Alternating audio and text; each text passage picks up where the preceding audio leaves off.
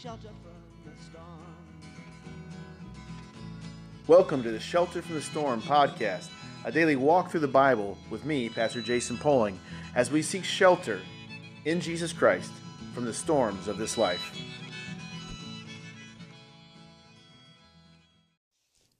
It's a great day to glorify God. This is Pastor Jason coming to you with the Shelter from the Storm podcast. We do a daily brief dive into God's Word because we desperately need that to stand upon, especially in the time of great crisis with this pandemic. And many of us are feeling anxious, and we need to stand on something stable, the rock of Jesus Christ. And we need to go to the Word of God that was written down by the prophets and apostles through the Holy Spirit, and so that we can see the Word made flesh, to see Jesus clearly.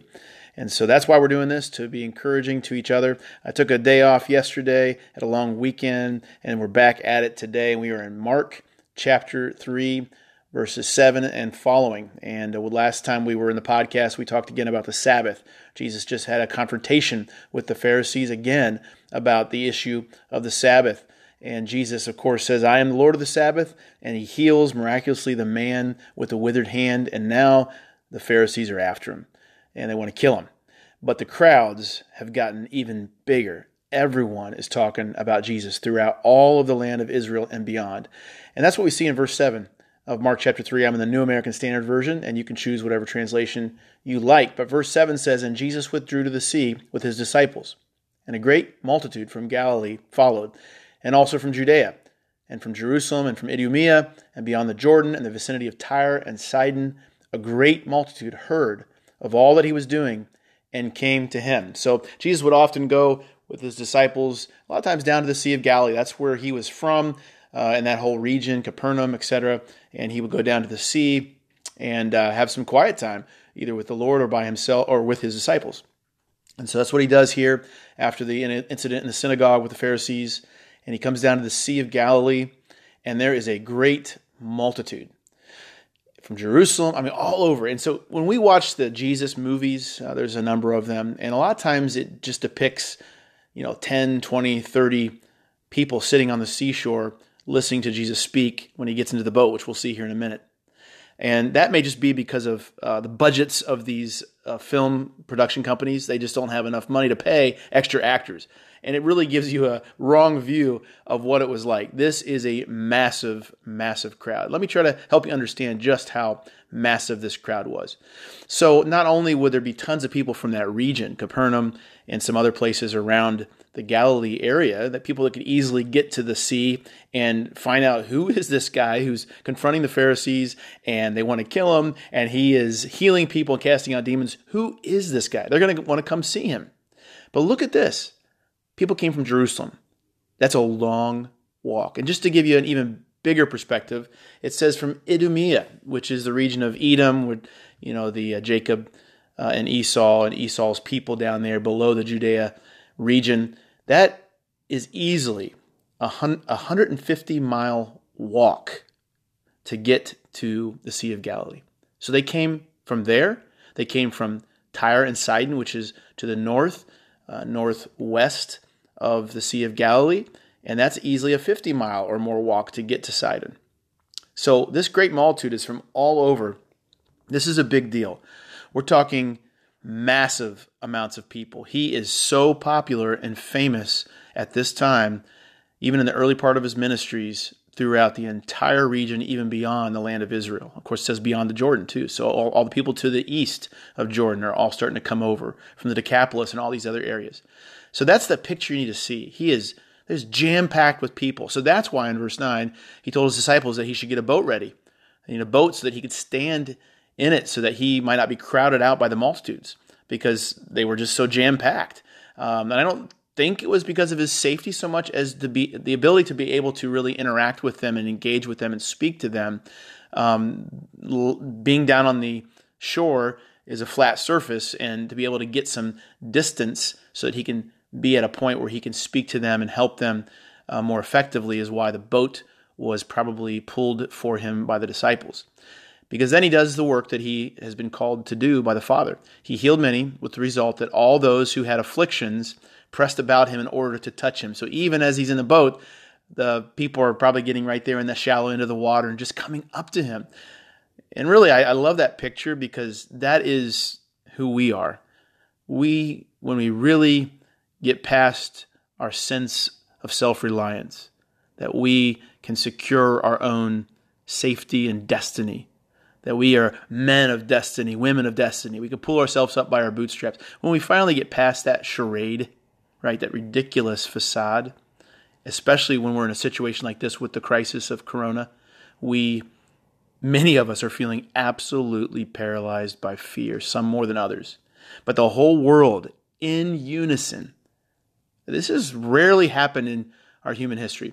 Altogether, the entire 7.5 billion people are all realizing our frailty, how easily things can be turned upside down in a moment, and how quickly even a tiny microscopic bug, a virus, can destroy life and take it from us and our loved ones instantly. So we are like that crowd, just desperately needing a Savior, needing God to help us. And so we would be crowding around him, going into the water, trying to get up on the boat, just wanting to be near him. And he's still there healing and helping those of us who are afflicted. And they pressed about him in order to touch him. And verse 11, and whenever the unclean spirits beheld him, they would fall down before him and cry out, saying, "You are the Son of God." So there they are again. Here's the agenda of Jesus. He's coming here to bring the kingdom. There is a sort of king of this world. He's not really a king at all, but he has, in his efforts to tempt and persuade Adam and Eve and the rest of us, he has tried to wrest authority from the true king and keep this place under bondage. Now, of course, Jesus, God the Father, the Holy Spirit are the ultimate. They have the kingship. They have the crown in the entire universe. But God has allowed, in his sovereign wisdom and judgment, to allow this earth to be ruled over by Satan because that's what we chose. We chose to be on his team. We may not have known that we chose it exactly that way. We were thinking we were ruling ourselves, but in fact, there really only are two options. You either let God rule or you go after the other guy. And so there's this king of this earth, lowercase k, king, and he has ruled it over and oppressed it and tempted us, and we've given into our flesh, and we've destroyed this planet. So easy to see that. That's so obvious. Of all the theology in Scripture, the one that's the most provable is the fact that we are all desperately sinful people and really bankrupt in character, corrupt individuals. We have really messed up this place. So God, the Son of God, Jesus, comes down as the true rightful king, capital K king, and he's throwing out the powers that think they had control over this earth. Satan and his demons, his minions. So that's why you always see this attack, and they're always petrified because they knew the day was coming, and they cry out because they know who he is. You are the Son of God. They have much more clear insight than us humans who are still distracted and unable to see into the other realms of our mysterious universe. We only have one limited perspective. And so, verse 12, he earnestly warns them not to make him known. So there's that thing again where Jesus has this sort of interesting plan where he doesn't want himself to be fully revealed yet to everyone, which in some ways is kind of interesting because he obviously is being heavily revealed in the fact that the entire region, beyond Israel, is coming to see him and are interested in all that he's doing. And he's doing things very publicly, healing, casting out demons, teaching. All this is very public. But typically, he doesn't want the population yet to really apprehend exactly who he is. He's giving it out in stages. He's giving out his identity in stages. So the demons recognize, they don't have any stages of development in their recognition of who Jesus is. They know right away, instantly, he's the Son of God. But Jesus evidently is trying to help the people slowly get to this perspective. And largely it's probably because many commentators believe that the people wouldn't have handled it correctly, even his disciples, who were clearly unable to see things as well as they should have. And we would have been the same. But he knows that there's this fervor of getting this physical David, this Davidic Messiah, who's going to be a physical warrior like the Maccabees in the period of silence under the Greek empire. Many people are looking for this very physical Jewish king who's going to come with a real sword and kick out the Romans and everybody else that's bad, and he's going to bring back the kingdom of David, the kingdom of Solomon. That is not Jesus' agenda. He has got a much bigger agenda, as we've said before, but it keeps coming up because the book of Mark and all the Gospels are trying to help us see, little by little, more of who this Jesus really is, so that we don't get blinded or we don't get distracted and fly on a red herring after something that is not what Jesus came to do. He came to bring a larger, eternal, spiritual, but also physical kingdom. And so he's slowly revealing that so we don't get confused. Shelter from the storm. Thanks for taking a few minutes today to dive into the Word of God with me. I always love hearing your feedback and questions, so you can email me at jason@cornerstoneyc.com.